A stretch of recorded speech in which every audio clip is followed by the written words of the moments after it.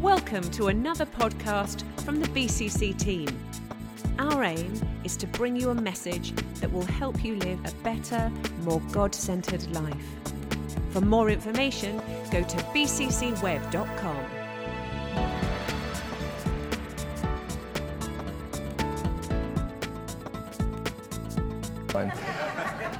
Okay, Strength and Courage. We're wrapping up the series. I'm just going to read to you from the Bible, which is a good place to start. We're going to go to the Gospel of Matthew, chapter 14. It's a passage that I'm sure you all know really well, and we're going to explore it today, and hopefully we're going to get some excellent truths from it as we unpack it. So, chapter 14 from verse 22. Let's have a look at this. Immediately, Jesus made the disciples get into the boat and go on ahead of him to the other side, while he dismissed the crowd. After he had dismissed them, he went up on a mountainside by himself to pray.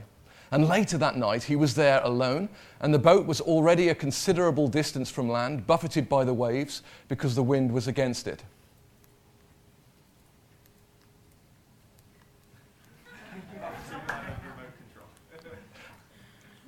Shortly before dawn, Jesus went out to them, walking on the lake. When the disciples saw him walking on the lake, they were terrified. "It's a ghost," they said, and cried out in fear. But Jesus immediately said to them, "Take courage. It is I. Don't be afraid." "Lord, if it's you," Peter replied, "tell me to come to you on the water."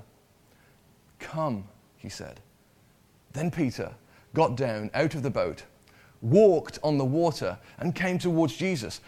But when he saw the wind, he was afraid, and beginning to sink, cried out, "Lord, save me." Immediately Jesus reached out his hand and caught him. "You of little faith," he said, "why did you doubt?" And when they climbed into the boat, the wind died down. Then those who were in the boat worshipped him, saying, "Truly, you are the Son of God." I just want to talk to you just initially about some movies that I've seen recently. A couple of weeks ago, I was watching a DVD with my son Gideon. He turned 15 earlier this year, and there's a whole great raft of 15 videos that I've been waiting to watch with him. Movies that I've loved ever since I was 15 and beyond. Obviously, I wouldn't watch them before, but he turned 15, and I bought him some DVDs for his birthday, and that we can watch together.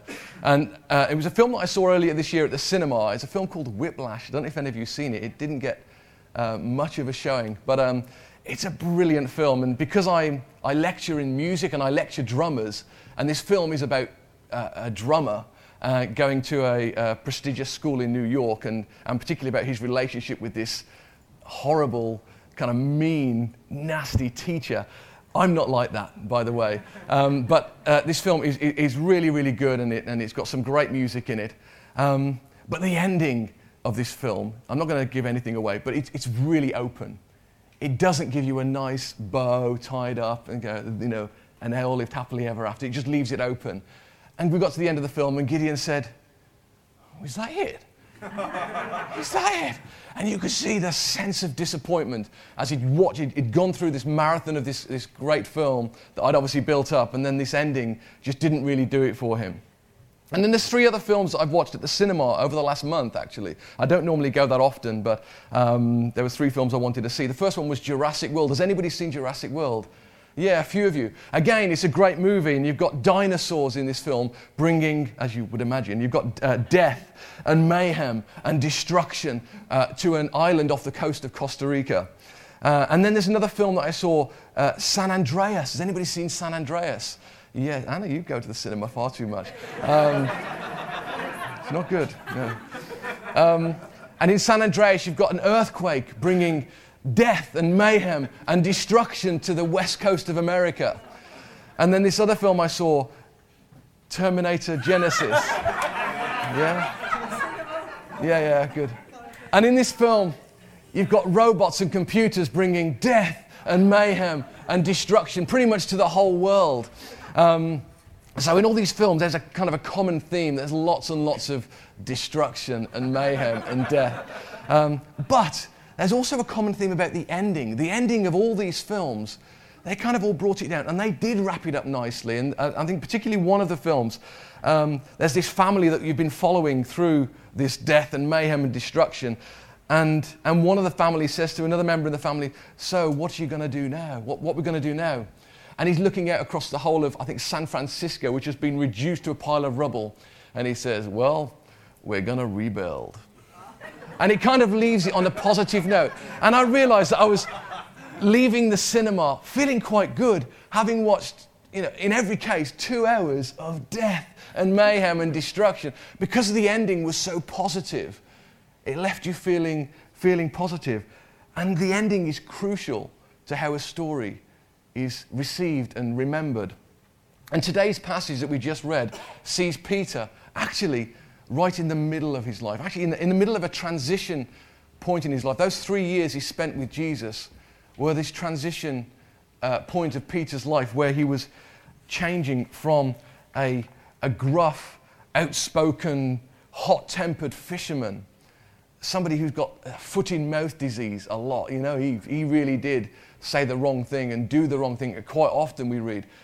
But it's a transition to a bold, humble, obedient servant of Jesus who was willing to lay down his life for what he believed, and the person we see at Pentecost who's kind of preaching to the crowd. And so the ending of Peter's life, we can judge what we read today through the lens of what we know about the second half of his life and the change that happened from a lowly fisherman to a fisher of men who shaped and changed the world forever. And we can look at today's passage and we can have an understanding of the man that Peter is becoming. And the event that we read about is actually just a stepping stone for him fulfilling God's purposes and his plans. So the title for today's message is Strength and Courage to Risk Failure. Having the strength and courage to risk failure. And I want to start with a question. Where's Jesus in the storm? And for that we're going to start off looking back to verse 22. It says, immediately Jesus made the disciples get into the boat and go on ahead of him. Actually, there's something quite interesting there. It says Jesus made the disciples, and I thought, well, that's an interesting choice of words.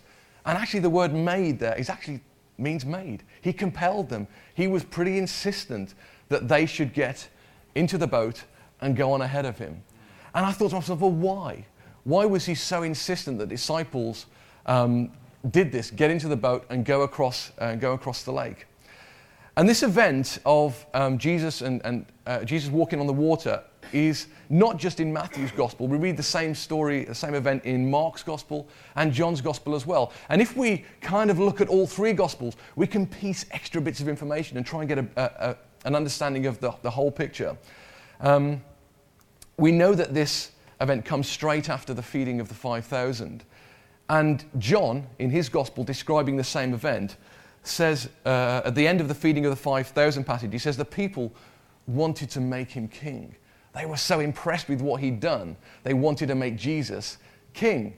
And I think this is, obviously I'm kind of making assumptions, but I think this is probably what Jesus was a bit worried about. He said, well, this can't happen. This is not the right time for me. And so he needs to send his disciples away, and he does that. He quickly gets them into going the boat. Okay, it's time for you to go.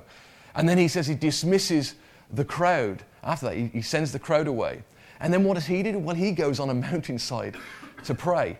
Now, often we use prayer at those times where we're having, difficult situations. Not, when we're in the times of successes, those don't seem to be the time to take it to God. But Jesus, understanding what he needs at this moment, he's thinking, he's had this fantastic success with the crowd, and he's got all these followers. Now is the time for him to go on the mountainside by himself and bring it to the Father and pray. And I just think he's keeping his connection, keeping his humility at this time. So he goes and prays by himself up on a mountainside. So the disciples then are made to go in the boat, and they're obedient to Jesus. They do exactly what Jesus tells them to do, and immediately they find themselves in the center of a storm. What's that about? Well, I guess the important thing is there, obedience is no guarantee of being spared adversity. Very good. Obedience is no guarantee of having a scot-free life. You're living in a comfortable place. It just doesn't happen like that. Yeah. And we read in verse 23, something else that's interesting. It says, later that night, he was there alone. Come on. Later that night, he was there alone. He's talking about Jesus. He's up on the mountain. He sent the disciples away. It says, later that night, he was there alone. And in Mark's gospel, it says that Jesus saw the disciples. He could see them from where he was sat on the mountain or standing on the mountain. He could see the disciples out on the lake. He says they were straining at the oars because of the great wind. And so later that night, Jesus sees the disciples. And then verse 25, it says, shortly before dawn, Jesus went out to them. And I realize there's a gap there. There's a later that night, then there's a gap, and then there's shortly before dawn. And in that gap, what are the disciples facing? Well, they're in the middle of this storm on the lake. Yeah. And this period where I'm sure they're thinking, well, where's Jesus now? Jesus commanded us. He made us get into the boat. He made us. He told us to do this. We were obedient to him. And now we're stuck in this difficult situation. And maybe you're in that gap right now. Mark asked earlier, who's had a terrible week, who's had a bad week. You might feel like you're in that gap between later that night or that time when you've been commanded or you feel like you've been told to do something, and yet you're right in the middle of a storm. And a storm that you're straining against, and circumstances are threatening to capsize your life. And your head tells you that Jesus must be with you because he brought you to this place where you're obedient to his call, and yet circumstances feel like they can overwhelm you at any moment. And that's a difficult place to be in. And the disciples were in this place right now. They were in this gap between later that night and shortly before dawn. And there's a song that we sometimes sing here at church, a song called Still. And in the chorus of this song, it says, when the oceans rise and thunders roar, I will soar with you above the storm. And it's a lovely concept. But you and I know that's actually not always true. We're not always soaring above the storm. Often we're right in the storm. And sometimes we do, yeah, it's definitely a truth, and that sometimes Jesus does lift us out of that place. But often we do have to go through that storm. And there's another song that we sing, which has got some great words, a song called Cornerstone. I'm just going to put the words up. When darkness seems to hide his face. That's what the disciples were feeling like. They were in nighttime. They didn't know where Jesus was. When darkness, notice it says, seems to hide his face. I rest on his unchanging grace. In every high and stormy gale, my anchor holds within the veil. Within the veil there is just referring to, I guess, the Holy of Holies, the presence of God. My anchor holds in God's presence. Through the storm, he is Lord, Lord of all. So sometimes we are going through the storm, but we can rest on his unchanging grace and rest in the knowledge that through the storm, he's still God. He's still God. He's still Lord of all. So where is Jesus in the storm? You can bet he's watching us. He's got his eye on us. He's with us. His presence is there, even if darkness sometimes seems to hide his face. And he's watching us grow and get stretched and develop and become mature, becoming authentic disciples. What does it say in James? He said, consider it all joy, pure joy when you face those trials, because you know that the testing of your faith develops perseverance, develops you, and you become fully mature. That's what it's talking about. So that's the first question. Where's Jesus in the storm? He's watching over you. He's watching you. Second question, when will Jesus reveal himself? When will he reveal his presence? So, verse 25, Jesus went out to them, walking on the lake. And again, at the same point in Mark's gospel, again, we're going to go to a different telling of the same event. He says something, again, really interesting. He says, Jesus was about to pass by them. Yeah. And again, I looked at that and thought, well, really? What is that about? You know, Jesus is about to pass by them in the boat. He sees them struggling and he's about to pass by them. And so I did a little bit of a word study, and that word pass by is actually from the Greek word, I don't know how to pronounce this, parachomai maybe. And this word occurs in the Greek translation of the Old Testament a few times, and a couple of times particularly. We know when God reveals himself to Moses, he puts Moses in the cleft of a rock while his glory, he says, passes by. And the same with Elijah. He tells Elijah to stand on the mountain, for the Lord is about to pass by. And so when he's talking about pass by, it's not like passing by and ignoring. It's actually, what he's saying is, it's actually revealing himself. Yeah, and actually, this word parachomai, it actually is revealing himself, and also, at the same time, giving a call, bringing a call to a life. So for Moses, the call was to go to Egypt. And you can bet, we know that Moses was full of fear about going before Pharaoh. And we know that Elijah was full of fear of Jezebel. And so what God did was he passed by them. This was in order to give them courage. He brought his presence to them at the same time as giving them a call, and a call that he knew they were going to be afraid of. So here on the Sea of Galilee, once again, the Lord is about to pass by. He's about to reveal his presence and power. And also, in a way, he's about to give a call. And I think there is a sense in BCC at the moment, and I know I've been talking to a few people. I had some great chats at the wedding yesterday, and over previous weeks, and through Earthquake, and through the Community Day last week. There's a sense in BCC that actually God is passing by at the moment. When I say that, I mean in revealing himself. Present. There's a new thing going on here at BCC. Yeah. And it's up to us to respond to that. I really feel that there's a call on BCC at this time. And we have a choice. As Norman said this morning, we can spend time talking about it, or we can actually put that faith, we can build our faith and take action. The kingdom of God is not in talk, but in power. So it's no accident that this series has come about at this time, because whenever there's a call, there's always fear involved. Always. And always strength and courage are needed. Always, whenever there's a call. God never calls us to a comfortable place, to a place where you just go, you can relax and chill out and have a nice life. That's not what God's about. That's not what God's calls are about. Yeah. We're preparing ourselves for God's call for this church. And I think that we're going to need an unprecedented amount of courage. And that's why God placed this series at this time in the church. So my third question then is, have we got the courage to ask for God's call, to find out what God's call is for us? So the disciples, they're crying out in fear. It says, when the disciples saw him walking on the lake, they were terrified. It's a ghost, they said, and cried out in fear. But Jesus immediately said to them, take courage. It is I. I'm not going to dwell on it. That it is I is just the same words as I am, the same thing he said to Moses. Take courage, I am. Don't be afraid. And so we've got 12 disciples in the boat. They've been in the storm. They've all had a rough night. They're all tired. They're all worn out. Actually, they're all scared witless when they see Jesus. They think he's a ghost. Yeah. What would you think? Yeah.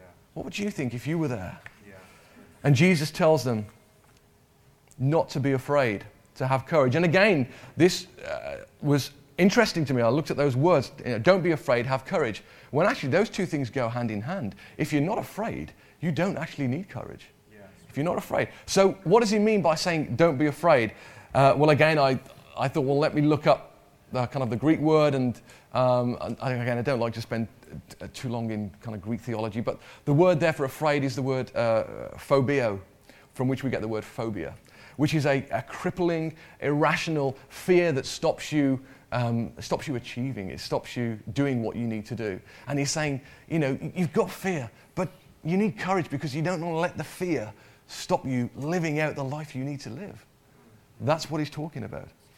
And we don't know how 11 of the disciples reacted to it, but we know that one of them is about to respond to the call of God's presence. Yeah. And what does Peter say? Lord, if it's you, command me to come to you on the water. Lord, if it is you, command me to come. And this is a really important verse. You see, this This event and this message, the reason this is in the Bible, is not just a call to take risks. It's not just about living a life or always, taking risks. That's not what it's about. That's kind of involved. Any fool can take risks and end up in a heap of trouble. I know, because I am that fool.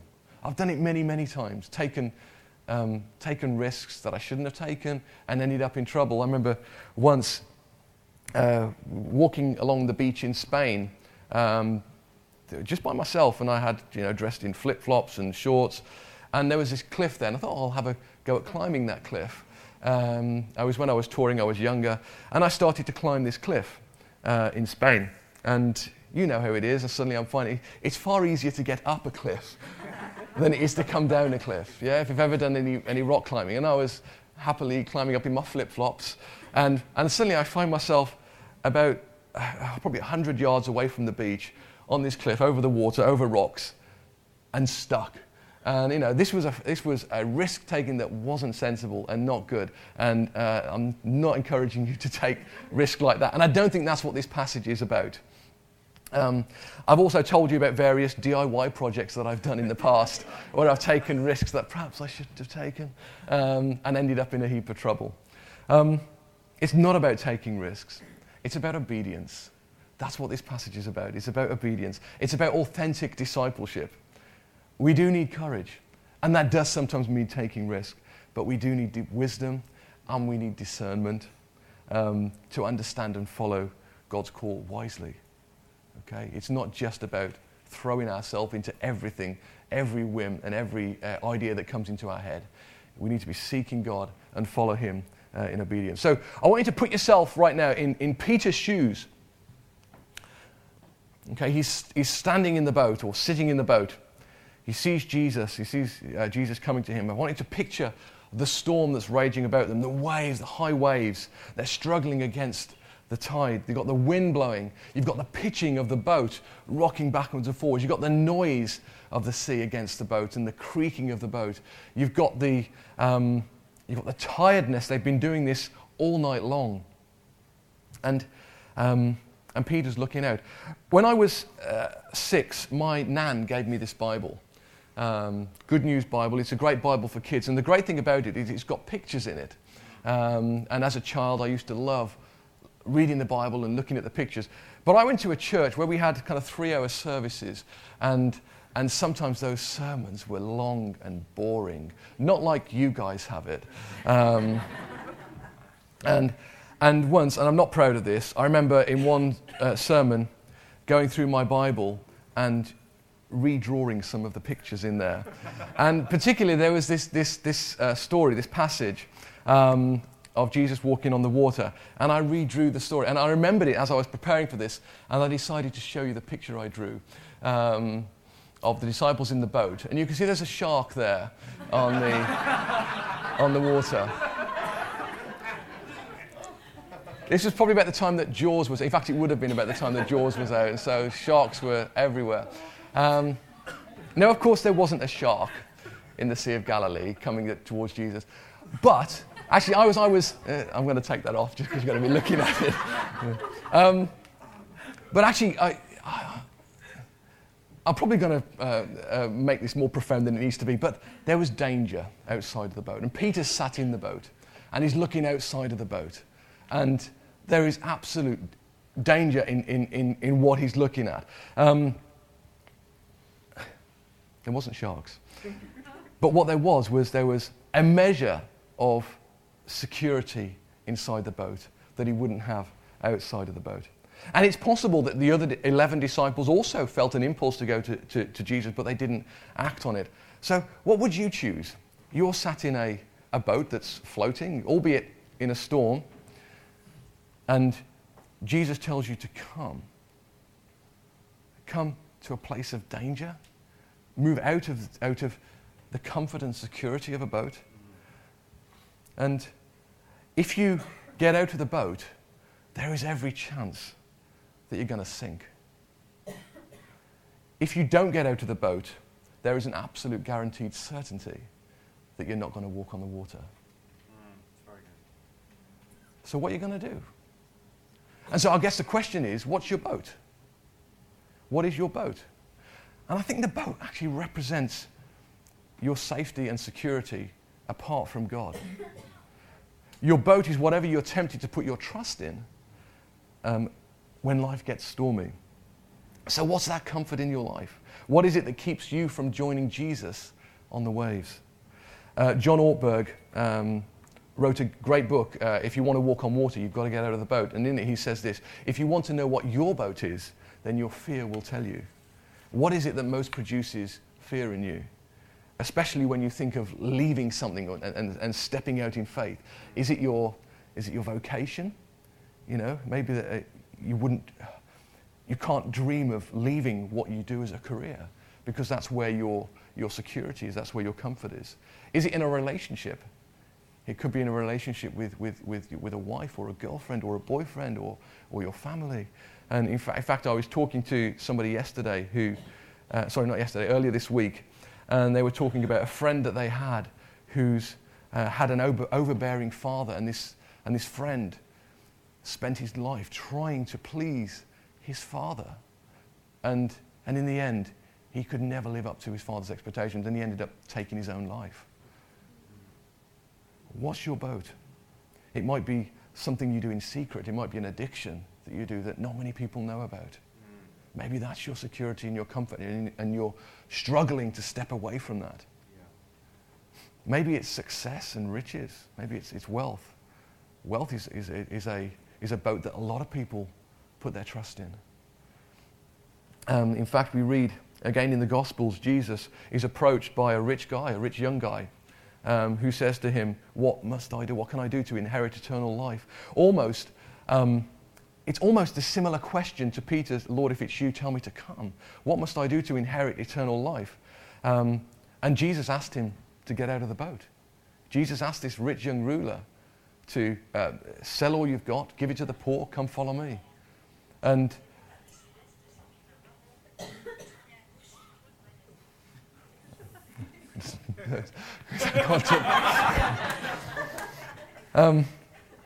so Jesus tells the rich man to come, but the rich man, he realized that his boat was too nice. The comforts were speaking louder to him, and the danger of the waves, the danger of stepping away from his riches was just too much. So the rich young ruler, he missed his opportunity. Did he ever regret that? What story? How did he tell that same story to his children or his grandchildren? Yeah. You know, once I had this opportunity and I said no, my boat was too comfortable. So good. So what is your boat? Is there an area of your life that you shrink back from trusting God? And maybe you're somebody who's making that same question now. If it's you, Lord, tell me to come, because you're just not sure. There's a call on your life and you're not sure if it's a ghost, if it's your own thoughts. Yeah. Lord, if it's you, tell me to come. Yeah. Maybe it's time to feel the fear and do it anyway. Yeah. With God's grace, maybe we're about to discover a new adventure. My fourth question, my last question then is, do you have the courage to risk failure? Yeah, right. Can we have the courage to risk failure? Verse 29. Peter got down out of the boat, walked on the water, and came towards Jesus. But when he saw the wind, he was afraid, and beginning to sink, cried out, "Lord, save me." So now he doesn't have the time to say, "Lord, if it's you, save me." No, it's, "Lord, save me." It's like, it's that instant. He's kind of desperate now. Now he needs to be convinced because he's in a pickle.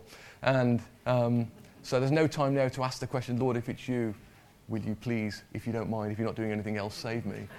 Okay, Peter is beginning to sink. And did Peter fail? No. Yes? No? Yeah. I mean, Jesus tells him, you didn't have enough faith. Why did you doubt? Of you of little faith, why did you doubt? He took his eyes off where they should have been for that second, and he sank. So there is a sense that he failed. He failed publicly. And also notice that Jesus didn't calm the storm before he called Peter to come. He didn't say, yes, come, but just hold on a minute. I'm just going to bring things down a few levels, because obviously you don't want to be walking on a hurricane. It's hard enough walking on the water yourself with the wind blowing and without the waves going up. If you just wait there, give me 5 minutes, I'll bring this down, and then you can come. No. He calls him into the storm, into the wind, into the waves as they're going. And maybe you're waiting for the storm to subside before you step out. That's not how Jesus works. That's not how the kingdom works. We need to step out despite the storm. But the other disciples, they stayed in the boat. They did nothing wrong, really. They didn't do anything wrong, those other 11. But from my perspective, they suffered far bigger failures than Peter did. They failed privately. And that's easy to do. I know, I've done that. I'm sure you have too. I much prefer to fail when nobody's looking.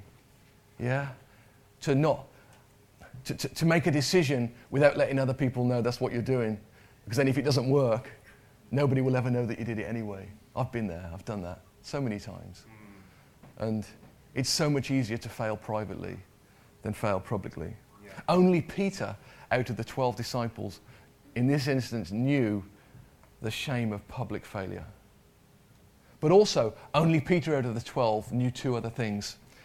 Only Peter knew that glory of walking on the water. Yeah. He would never forget that. Yeah. He would never forget that. Would you? He would never forget that ever. The feel of the water, the movement of the waves under his feet. And I think he walked on the water twice. He walked on the water towards Jesus, and then it says Jesus reached out his hand. And the next thing he says, they got back into the boat. I can't imagine Jesus dragging him in the water, to get back in the boat. I know I'm surmising a little bit here, but as he reached out his hand, I imagine Peter just coming back up again and then walking together back to the boat. That just feels far more Jesus-like to me. So Peter knew the glory of walking on the water. He also knew, the second thing he knew was firsthand that knowledge of Jesus lifting him up and saving him in that moment of desperate need. So as he approached the second half of his life, these were 2 experiences, that feeling that he had, for that instant, enough faith to walk on the water, and that experience of when he was most in need, Jesus was there. How awesome is that? What 2 great experiences. You can accomplish so much having known those things. Is it a worse failure to sink in the waves having walked a few steps? Or is it worse to never have gotten out of that boat? Anyone who's ever accomplished anything great always fails so many times before they succeed. I could have gone into so many stories of great inventors and scientists and people who failed hundreds of times before they eventually succeeded in what they were trying to do. And there's so many quotes out there, but I thought I wouldn't do that. So we're in the end of our series of Strength and Courage.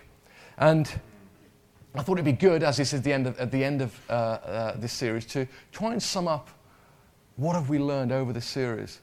And I've got a few kind of key lines. As I was making my notes throughout the series, there were some key lines that stood out. There were many more than this, but I thought for time's sake, I'll just list a few. And the first one actually came from Gary Ritchie in the first week, when he reminded us that God always uses weak, flawed humans.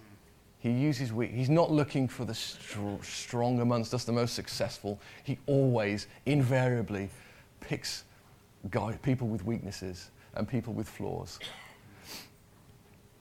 What does it say in Scripture? His power is made perfect in our weakness. Yeah. His power. When we're weak, He is strong. Second thing, kingdom success is something Mark brought. Kingdom success is always a matter of faith. It's always about faith. It's always to do with stepping out and trusting. According to your faith, will it be done to you? According to your faith, according to the measure of faith. If you expect God to use you, He will. Again, Norman said a similar thing today in the offering. If you're expecting God to do something, then that's more likely to happen. If you don't expect it, then it's less likely to happen. What does Peter say? Tell me to come. Tell me to come. There's an expectation there. Again, Deborah brought a great message on the body. Every member of the body is crucial and needed. The call on your life as an individual is not just important to you, it's important to the whole body. Yeah. God's calling you and your purposes fitting everybody else's purposes that are part of this church. And it all kind of fits together like a jigsaw. So when you shy back and pull away from your calling, you're not just affecting you, you're affecting your brothers and sisters. Next thing. There is always a call. There is always a call. There isn't anybody here who doesn't have a call. There's nobody here who doesn't have a call. Everybody has a call on their life. God is calling everybody to different things. We all have different trajectories. We all have different purposes and plans. But God, you can be rest assured, God's got a plan for you, and He's got a call on your life, and He's waiting for you to step out of the boat and take hold of that call. And actually, something else to do with that call. Again, something Deborah said on another message. She said, maybe you don't know what your call is, but God often uses us where we're passionate and where we're competent. So where are you passionate? What things are you passionate about? And where do your competencies lie? Because that's not there by accident. Okay? God has put those things in you, and they're often to do with your purposes and your call. There are always pressures associated with the call. I think this was one of Vlad's messages. He talked about the pressures of people. Yeah? People. We know that a lot of pressures come from people, your family, the people you talk to. There's pressures from the past. The decisions and experience you've had in the past will affect how you respond to the call. And there's pressures from the present, that the life you're living now, what you're doing with your life, the vocation, your current circumstances are a pressure to do with your call as well. God changes our destiny as we respond to His call. God changes that as we respond, as we step out the boat. That's when God does things. And as they got back into the boat after they'd walked on water, that's when God calmed the storm. He said, at that moment, God brought the storm. And they all fell down and worshipped Him. Truly, you are the Son of God, they said. As you respond, it's easier to steer a moving ship, they say. Once you respond, that's when God can start to maneuver. God always provides the strength that we need when we look to Him in faith. God always provides the strength that we needed. Remember I spoke to you about Gideon, and God tells Gideon to go in the strength he has. Don't wait to have all the strength that you need. God will provide the strength you need when you look to Him in faith. And the last thing, we will always certainly need to be courageous to live out the kingdom life that God is calling us to. Okay, starting next week then, we have this new theme. We saw it advertised last week. The theme is running with endurance, which follows on actually perfectly from what we've been looking at with strength and courage. And we're going to be looking at being inspired by the Hebrews of faith listed in Hebrews 11. And after this list of heroes in Hebrews 11, I know Mark's going to talk about this next week. I'm not going to spend any time of it. He says, therefore, since we are surrounded by such a great cloud of witnesses, let us throw off everything that hinders, the sin that so easily entangles. Let us run with endurance the race marked out for us, fixing our eyes on Jesus, the pioneer and perfecter of faith. So for the other 11 disciples who stayed in the boat, staying in the boat wasn't a sin. Okay, they didn't really do anything wrong as such. But the boat represented comfort and safety. It wasn't a sin, but it was a weight that slowed them down. It was the thing that hindered them from accomplishing and being all that God wanted them to be. Peter was willing to strip off that weight. Peter was willing to, it's not just about not sinning, it's about stripping off that weight. And Peter, keeping his eyes on Jesus until he didn't, keeping his eyes on Jesus, he was able to walk on the water. So, are we fixing our eyes on Jesus? Are we ready to step out of the boat? Are we ready to leave the comfort of what we know and step into a life of challenge and adventure where fear will be present, but so will God's strength. And our courage will need to grow and just become authentic disciples. And maybe I want you to finish with a response, actually, because it's the end of a series. I think it's good to make a response. And my response is, actually for all of us, is to make a commitment to respond to the call that we've been given. Maybe you've got a call. Maybe you know what the call is. Maybe you're at that moment saying, Lord, if it's you, tell me to step out of the boat. And you're just trying to make sure before you step out. Maybe you're somebody who's in the storm at the moment and you're wondering where Jesus is. But at the same time, you know you've been obedient and you know he's with you and your presence is there. And I think it would be good as a church if we make a response. And I guess if you're willing to make this prayer with me, just a prayer to commit, to risk failure, to step out of the boat, risk sinking, having the knowledge that Jesus is watching us, Jesus is there, his hand is out there, and we can trust in him, we can trust in his hand completely. I think we sang that today. Always you're with me, your hand will lift me, my trust is in your hands. That new song that we sung today. Always you're with me, your hand will lift me, my trust is in your hand. So if you're prepared to make this prayer today, I'm going to make a prayer of commitment. I'd like you to stand with me now, and as a church, we will make this commitment together. I don't want to miss it, right? Do you want to miss it? No, we don't want to miss this. We don't want to be the people who stayed in the boat. Shagan, if you could just join me.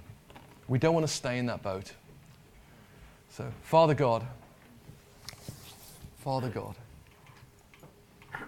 we are so grateful that you're with us. We are so grateful that your eyes are on us, that your hand is reaching out to us, and you are saying, come. We're so grateful that you are passing by, Lord God. You're revealing your presence to us. And at the same time, you are giving us a call. You're giving us a call as individuals. You're giving us a call as a body to step out. And Lord, as we come to the end of this Strength and Courage series, I pray that what we have learned will not just be talk, but there will be power, Lord God. There will be faith action, God. There will be a stepping out. There will be a chance for us to step out of the boat and walk on the water towards you, Lord God. As you call us to come, Lord God, you are standing there saying, come. And Father, we are committing ourselves to respond to the call and to come to you, Lord, wherever that leads, whatever discomforts, whatever challenges, because we know that in your will, we will have that better life, Lord God. We will have that life that will accomplish much and will bring honor to you, God, which is ultimately what we're about. Jesus, in your name, we pray and we make that commitment. Amen.